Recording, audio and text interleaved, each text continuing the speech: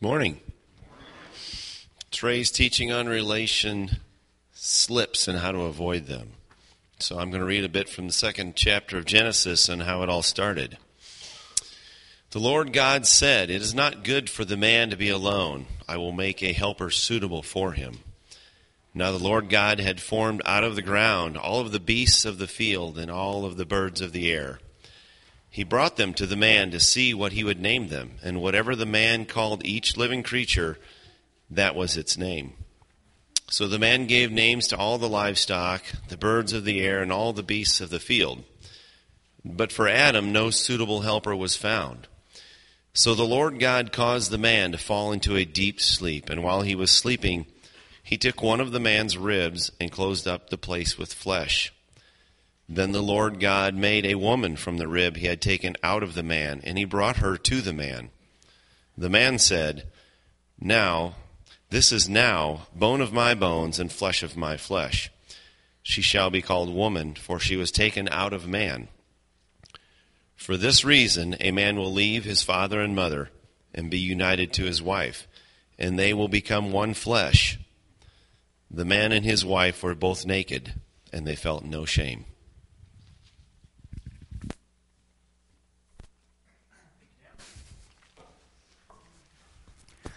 Good morning. Hey guys, why don't you grab your Bibles now and turn with me to the book of Genesis. And so pretty easy to find, very first book in your Bible, and so easy to find. If you have your own Bible, that's excellent. If you didn't bring your own Bible, there should be pew Bibles in the pew back in front of you. Feel free to turn with me now to Genesis chapter 2 is where we're going to be this morning. And if you don't have access to either of those, the text, or most of them, should be up on the screen. So as you're flipping, I want to give us a brief overview as to where we have been and where we're going. We have started a series called Relationslips, talking about God's design, God's plan for relationships, and we're in part 4 of that. We have seen 3 parts so far. We started off with the point, that is the point of singleness, and we examined God's point and purpose for any time of singleness in our lives from 1 Corinthians chapter 7, and so we saw the point of singleness. After that, we found our way to Song of Solomon chapter 1, and we looked at the pick, that is how to choose the right kind of mate, and we saw a wonderful example in Song of Solomon chapter 1. Last Sunday, if you were with us, we saw the purposes, and we moved from singleness into marriage in a sense, and we saw God's purposes for marriage, and there were three of them from Genesis 1 and 2, and we got up to Genesis 2 verse 18, and that's where we're going to pick up this morning as we continue on with the plan. And so this morning, if you're taking notes, the plan, God's blueprint for marriage, is where we're going to be this morning. So I trust you're all there. Genesis chapter 2, starting in verse 18, is where we will be living for this morning. And let's pray, and we'll dive right in. Father, thanks so much for a glorious day. It's an awesome privilege to be your redeemed people and to come together for fellowship, to come together to love one another, encourage and build up one another. It's a wonderful thing for us to come into this building as your church and to worship you, to give you our praises, to give you of our monies, because everything that we have, our very life, our very breath, the very voice that we have, everything we have in our bank account, it's yours. And we want to give it to you freely and joyfully. And so thank you that we have done that as a church for the roof and on an ongoing basis. It's a wonderful opportunity, and we're so grateful that we can worship you with all that we are as a living sacrifice. We pray now for your guidance as we turn into your word.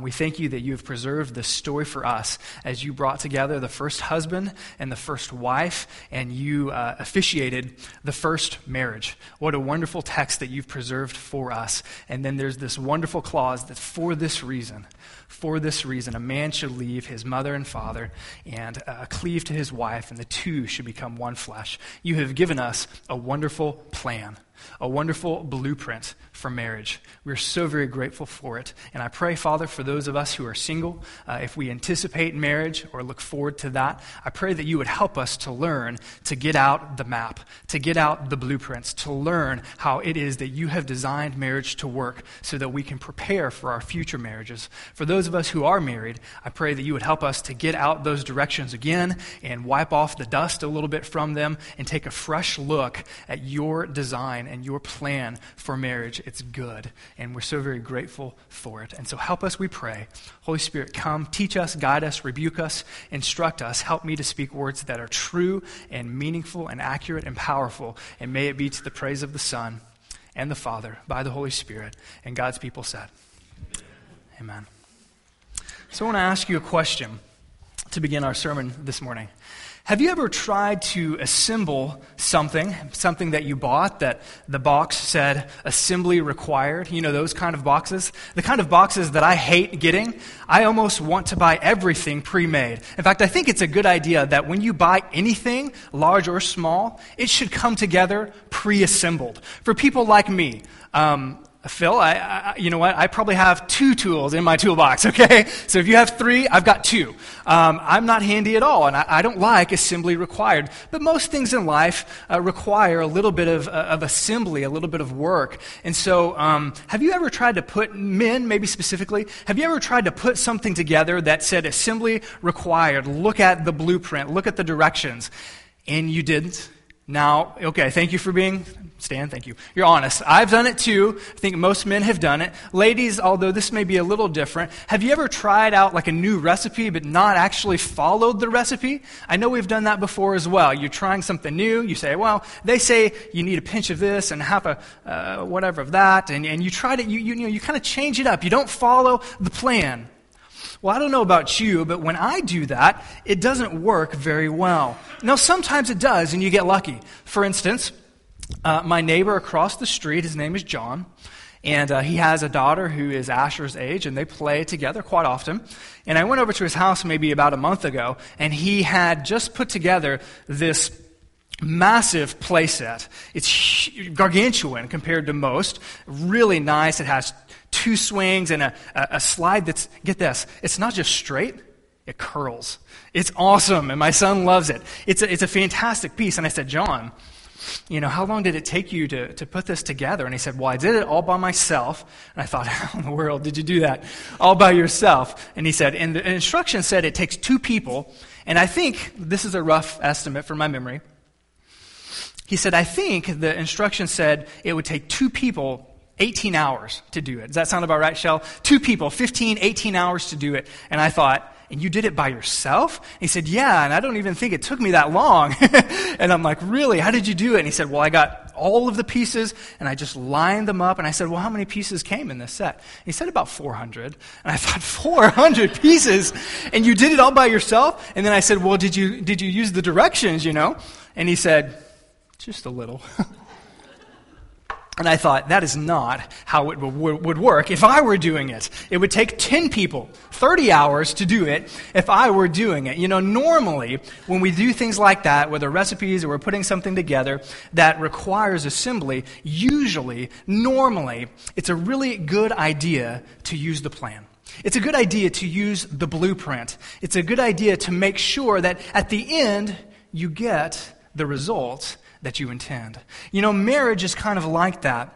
Oftentimes, it comes in a box and we get married, or maybe we've been married for a while, and the box of marriage says, assembly required, and then it points you to the instructions. It points you to the blueprint as to how to make your marriage work out right. And oftentimes, we, like my friend, although he did it well, we pridefully kind of say, I think I can do this on my own. I don't think I need to read the recipe. I don't think I need the instructions or God's blueprint. And oftentimes it fails when we try to do it together, because the end result, well, that recipe, it may not just taste as it's supposed to. Or that swing set, it may not exactly function the way it's intended. And so the question this morning is, what is God's plan?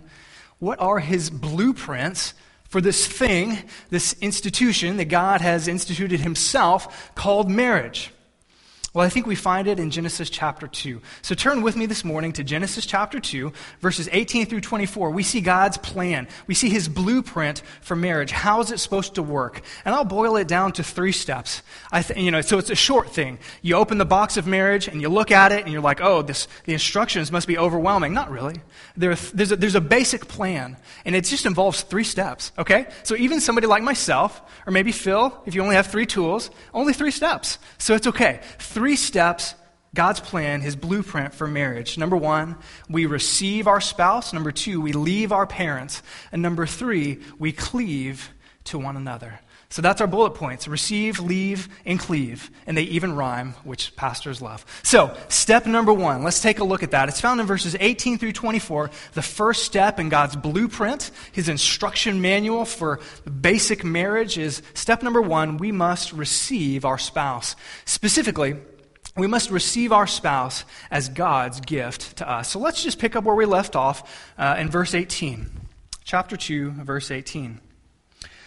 The Lord God said, "It is not good for the man to be alone.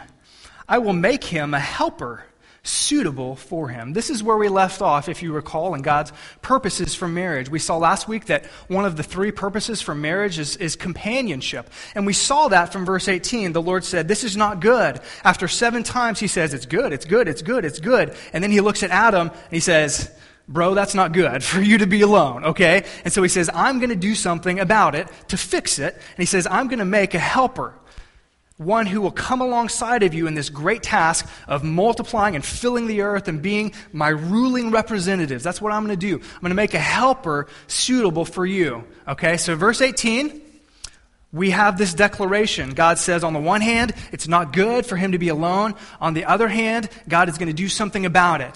And so when I read this text through, I think, okay, right now, he's going to create Eve, and boom, the problem is solved, right? It's going to be good, he's not going to be alone, and he's just going to immediately make Eve. But that's not at all what happens. In fact, he does something quite odd.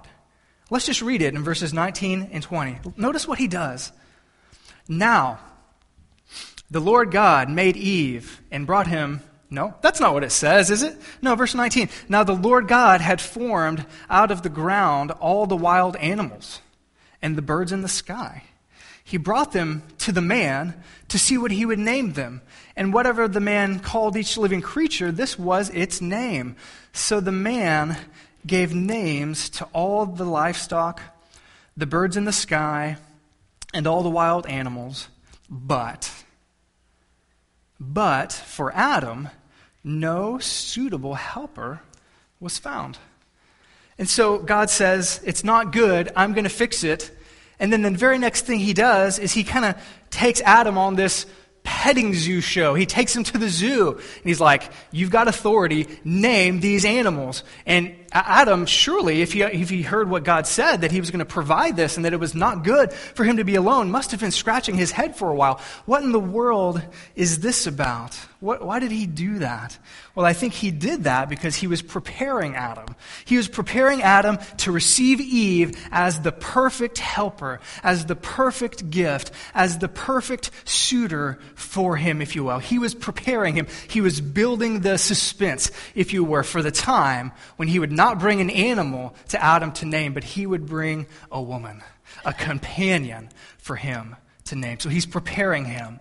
And then in verses 21 through 23, we see that exactly happening. We see that God creates Eve, he brings her to Adam, and he receives her as a perfect and wonderful gift from above. Let's read that, verses 21 through 23. "So the Lord God calls the man to fall into a deep sleep. And while he was sleeping, he took one of the man's ribs and then closed up the place with flesh. Then the Lord God made a woman from the rib he had taken out of the man, and he brought her to the man." And this is him receiving her in verse 23. "The man said, 'This is now bone of my bones and flesh of my flesh. She shall be called woman, for she was taken out of man.'" So the first thing that we see is that God brings to mind this need, and he says, these animals don't do it. I'm going to prepare you to joyfully receive this wonderful gift of a spouse when I bring it to you. And Adam sings maybe the first song here, or the first poem, and he sings a song of jubilation and joy, and he wonderfully, joyfully receives this spouse. At this point, I want to take a break and listen to what a few other pastors and theologians have to say. I think they bring this out in the family life material really well about the scenario and receiving your spouse. And so, Doug, if we're ready back there, let's go ahead and play clip number 1 about receiving your spouse.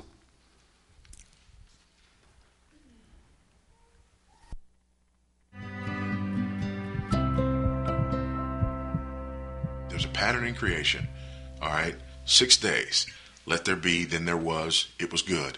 Let there be, then there was, it was good. Let there be, then there was, it was good. We get used to that pattern. That pattern happens for 6 days.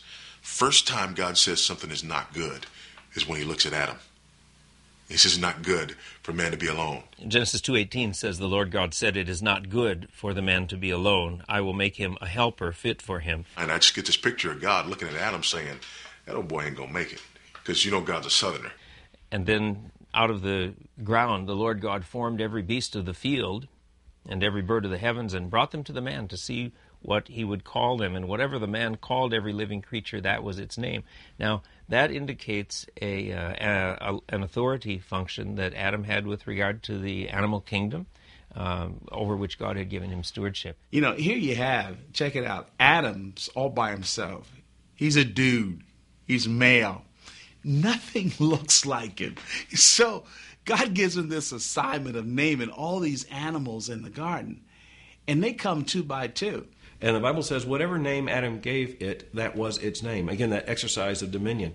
God has given his image bearer the right to classify these animals. So he names them. He just rattles off this taxonomy. He's just naming these animals, classifying these animals. And in our own mind, we can see these animals coming up 2 by 2.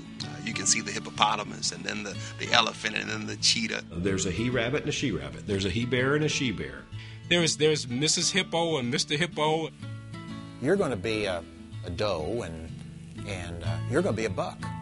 And you're going to be a hen, and you're going to be a rooster. And then you see the hyena as he comes. You see the smaller, the dog and the cat as they come. Maybe you're going to be a zebra, and you're going to be a zebret.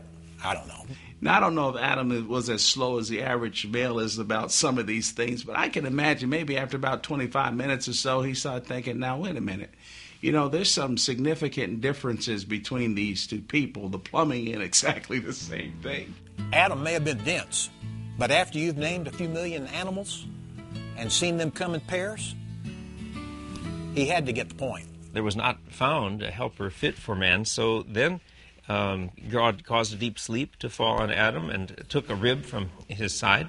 And the rib that the Lord God had taken from the man, he made into a woman and brought her to the man. He sees a figure or something that doesn't look like a chimp. It doesn't look like, he's trying to figure out, it doesn't exactly look like me, but what I'm saying, I really love, I really like. When Adam says this at last is bone of my bones and flesh of my flesh, I think he's recognizing that she was taken out of him, but there's, I think, instinctively a longing for a reunion of that has been separated. And I think that's the early indication of sexual desire. He doesn't name her Eve.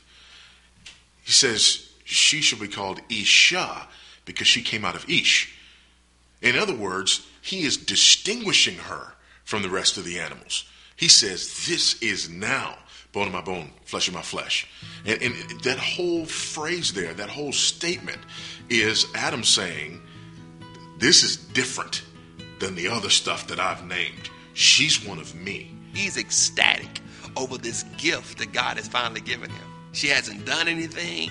It's just her very presence, and seeing her, he knows that there's something special about her. He knows she is a gift from God, and so he's excited simply to receive the gift. So we've seen the first step is to receive your spouse as God's gift. I want to suggest 3 ways that we can do that. For married couples and those of you who anticipate being married, number 1, receive your spouse just by acknowledging that they are a gift from God to you. And so have you done that? Do you do that often to your spouse? Wives, do you pull him aside and pause and say, honey, I'm so very grateful that you're a hard worker and that you provide for us and that you love our kids and that you're a godly man. You are God's gift to me. Have you done that lately? Or guys, have you done the same? Honey, I'm so very grateful that you cook wonderful meals, and I'm very grateful that you're an awesome mother. Thank you so much for being a godly and great wife. And so we can receive our spouses just by simply acknowledging verbally to them that they are a gift of God. Secondly, we can receive our spouse by receiving their differences. We should receive our spouse's differences. Dr. Tom Constable says this. He says, receiving our spouse means embracing the God-given differences he's built into each of you. And so, husband and wife, do you embrace your differences, your God-given differences, or do you scoff at them? Are they something that allows you to grow in patience and love and understanding with one another, or do those differences cause friction in your marriage? For instance, one of you is shy and not so social, and the other one is very social. One of you would rather stay at home in the evenings, and the other would rather have everyone come to your house in the evenings. That can often cause friction. Maybe one of you is a saver, and the other one is a spender, like myself. And so my wife wants to save, and I want to spend it. And that can cause friction in a marriage. You know, there are all sorts of differences that are not sin issues. They're just differences. Differences in our personality, differences in our preferences, differences in our backgrounds and our experiences. And so, well, we grew up doing Christmas like this, and you grew up doing Christmas like that, and that can create a whole lot of tension. I think receiving our spouse means receiving our spouse in their entirety, even the parts that rub us wrong, even the parts that we're utterly different than them. Third, I think we should receive our spouse in spite of their flaws, receiving them in spite of their flaws. Now, God brought Eve to Adam, and she was at that point sinless, perfect spouse. Ever since Adam and Eve, there was no perfect marriage, and all of us come into marriage as damaged goods and as inherently sinful people, yet redeemed and being changed by the work of Jesus Christ through the Spirit. And so part of receiving our spouse then is just receiving them for who they are, even when they sin against us, even when they hurt us, even when they wrong us, even when they annoy us, even when they bother us. And so I want to ask you, how are you doing about receiving your spouse even when they hurt you, even when they disappoint you, even when they don't quite meet your expectations? I want to show another quick clip on this. I think it's a wonderful testimony. Doug, are we ready for it back there? It's a story of a couple who chose to receive each other in spite of their flaws and in spite of the sin and the terrible tragedy that they endured. So Doug, if we're ready, let's show that.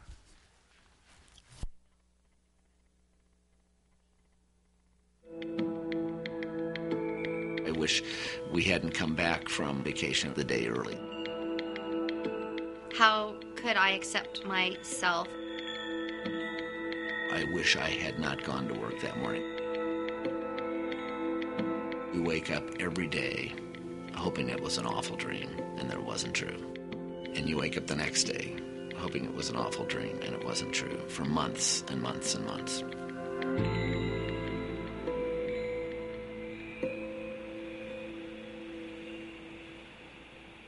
I was just having a great time just playing with the two kids on the bed. We were rolling around in the covers and they were giggling and I was like, oh, Jonathan, you smell so badly and I've got to change your diaper.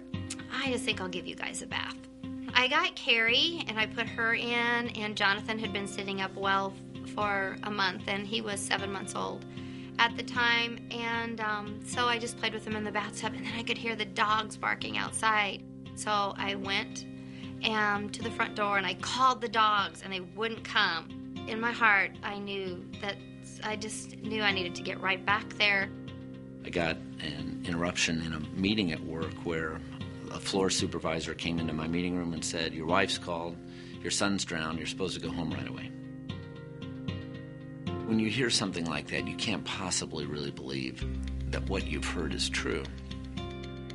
When I got to the driveway, there's the ambulance sitting out front and lights running, and I walk into the front room and our 7-month-old son Jonathan's on the floor with the paramedics working on him and trying to revive him, and Pam praying over in the corner with a friend, and you're having that almost out-of-body experience where you're looking at something you think can't really possibly be true. When we got to the hospital, my best friend was the physician. And I remember him walking into the room and saying to us that we lost him. Jonathan's gone, and taking me over to the side and saying, you know, Bill, when there's a death of a child as a result of the responsibility of one of the spouses, there's probably an 85% chance for a divorce. It was really hard to be 26 and have something happen like this that you don't expect to happen.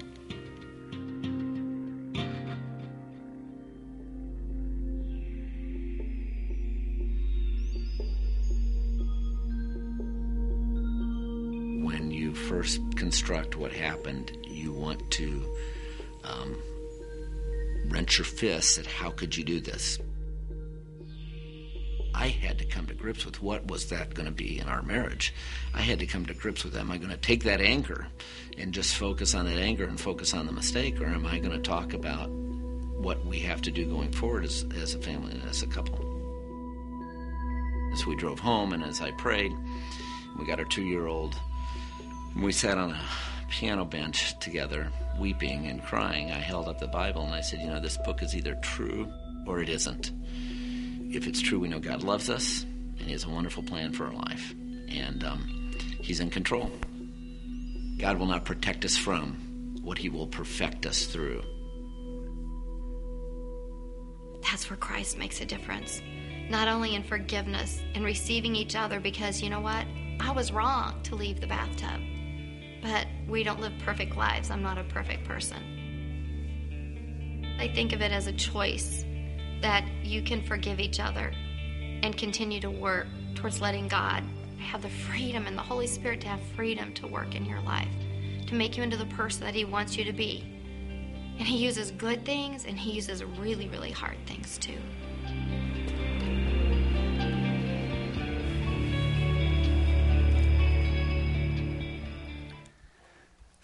It's a touching story of the fact that we can receive our spouses, even their flaws and their sins.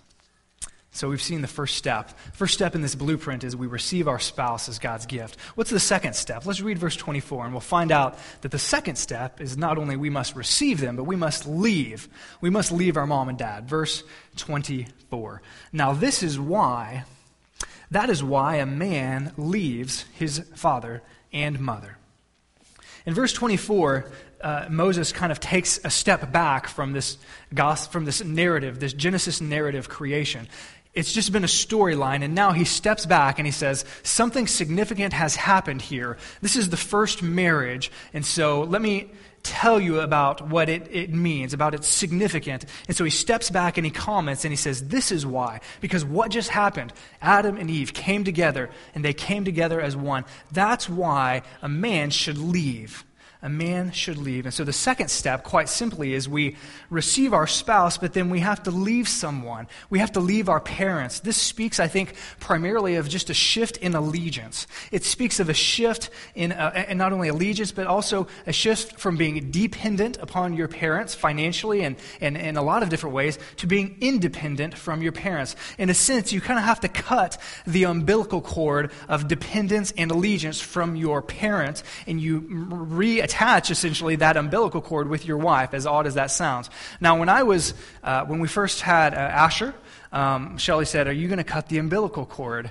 And I thought, I don't know, maybe. I was a little hesitant about it. I don't like blood, and so just getting through the birth was a little traumatic for me, if not her. For her, of course, and I was a little traumatized. And so it came time, and the doctor's like, do you want, here it is. Do you want to cut? And I'm like, you do it. No, I don't want to do that. And they're like, oh, it's not going to hurt the baby. It's not going to hurt mom. I'm like, well, it'll hurt me. I'm not going to do it.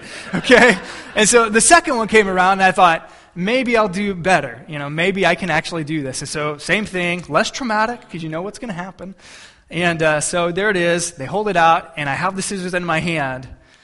And I can't bring myself to do it. I just say, no, I'm not going to do it. And so both of the times, they cut the umbilical cords. But, the funny thing is that the mother gives the baby life, much like the parent gives children life. But at some point, you got to cut the cord. At some point, the baby can't just go on. You don't see moms carrying the baby with the umbilical cord still attached. You can't do that. And you can't do that in marriage either. You have to cut the cord of allegiance and dependence upon your parents. Sometimes Sometimes we get married and we leave the house, but we don't really cut the cord. You can live on your own as a married couple and still have not left your mom or your dad.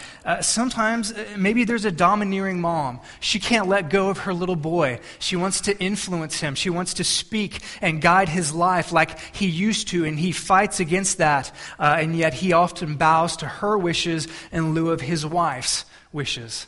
They haven't cut the cord.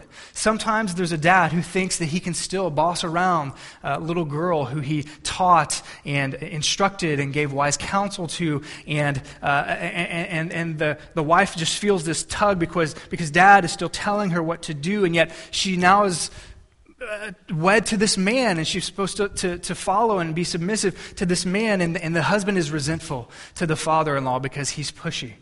You see, sometimes we can leave the house, but we haven't cut the cord. And so how about you, married folks? Have you cut the cord?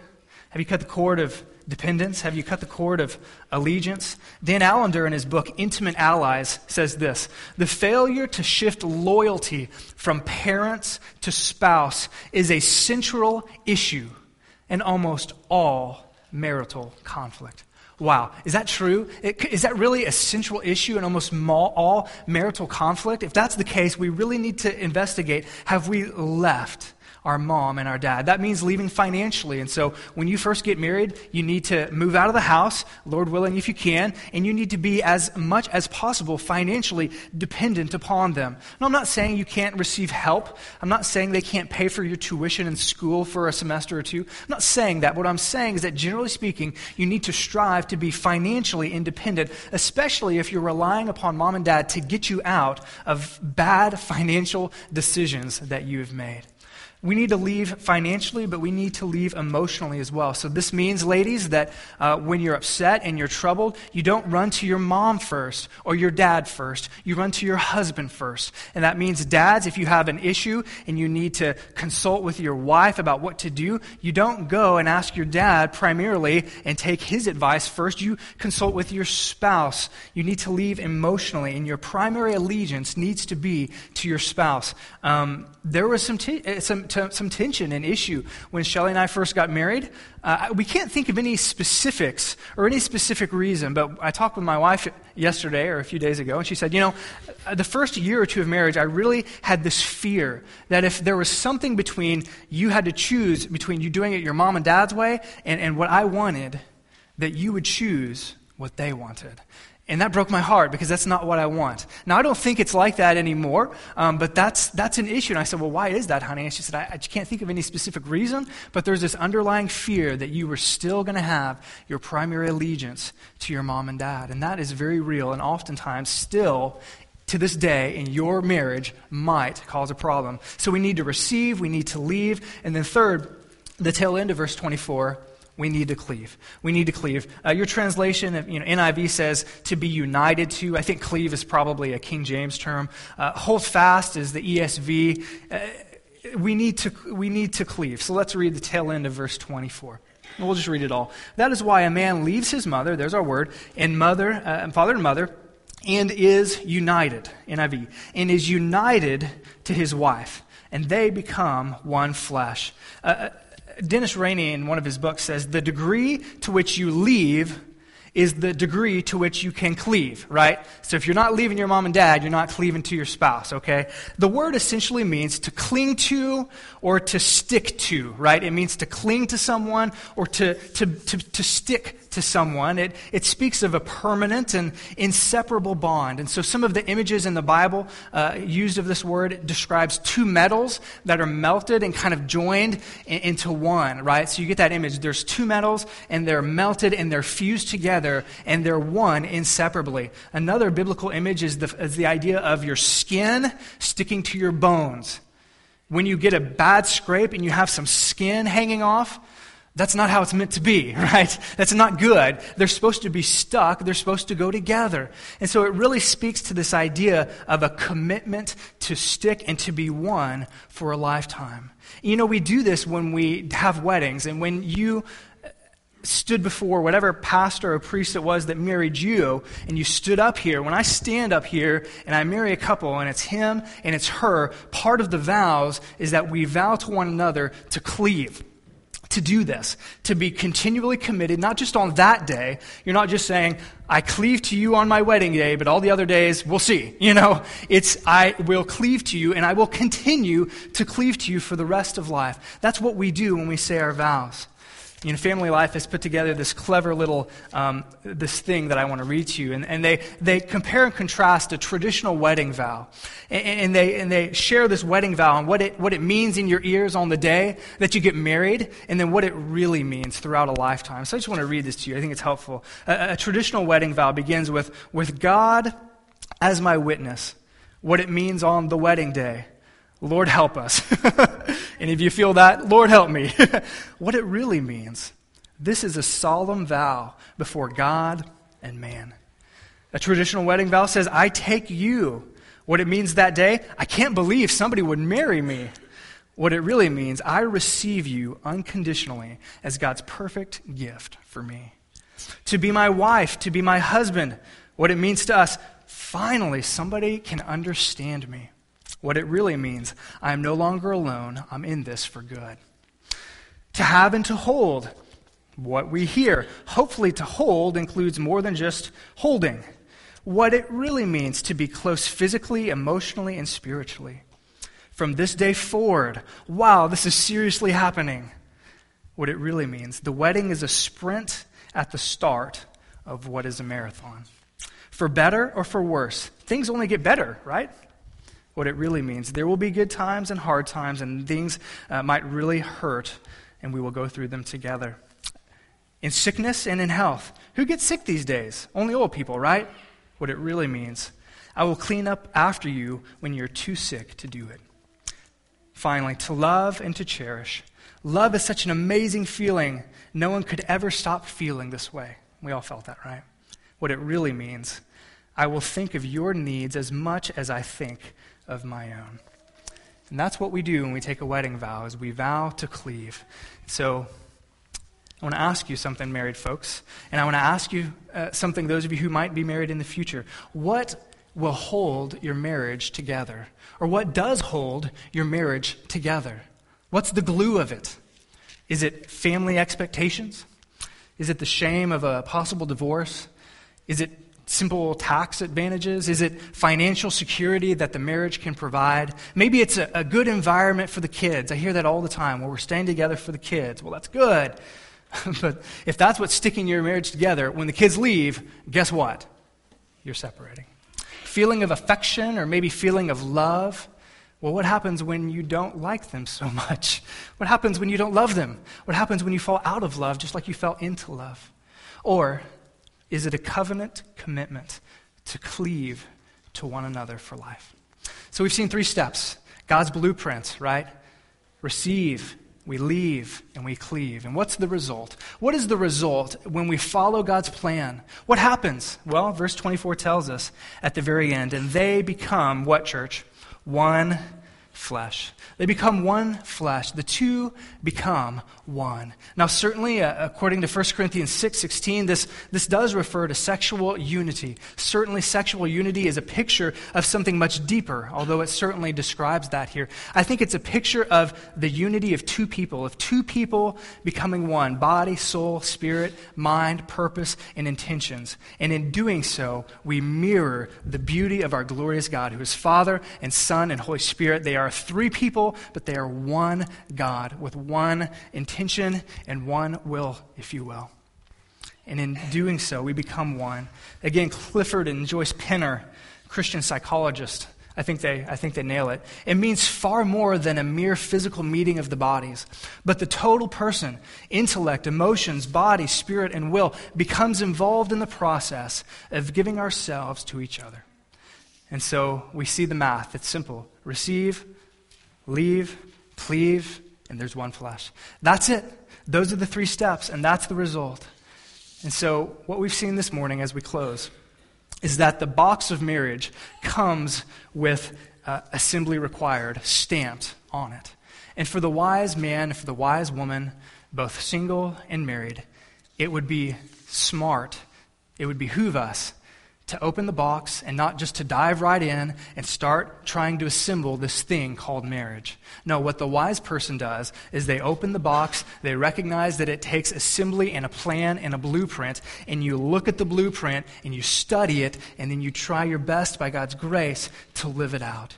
You receive your spouse as God's gift, you leave your mom and dad, you cleave to your spouse, and you become one flesh. And so let me ask you, those of you who are married, what are you doing with those blueprints? What are you doing with those instructions? Did you pull them out for a while and then set them aside? Are they gathering dust?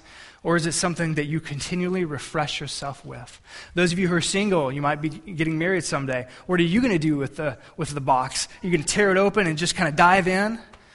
Or are you going to take the instructions, listen to them, follow the steps, and become one flesh? Let's pray. Father, thank you for your word. Thank you that you've preserved this first marriage for us. It's a wonderful and beautiful thing. You've preserved it throughout all eternity, and you've showed us what it means to be married. You've shown us what it is to receive our spouse as God's gift. You've shown us what it is to leave our mom and dad and to cleave together with our spouse and to become one. Father, I pray for my own marriage and for many of the marriages here that we would not throw away the instructions, that we would not ignore them, but we would read them and meditate and continually evaluate our lives so that we would bring honor and glory to you, reflecting who you are. That is the purpose, is to reflect who you are to a world. As we've heard before, our marriage is a gospel testimony that is continually giving out signs and signals and is continually speaking. The question is it speaking good or is it speaking ill about you? And I pray that our marriages, both present and future, that they would be good gospel testimonies that would speak well of who you are. We ask it in the name of your Son, Jesus, by the Holy Spirit. And God's people said, amen. Amen. Let's do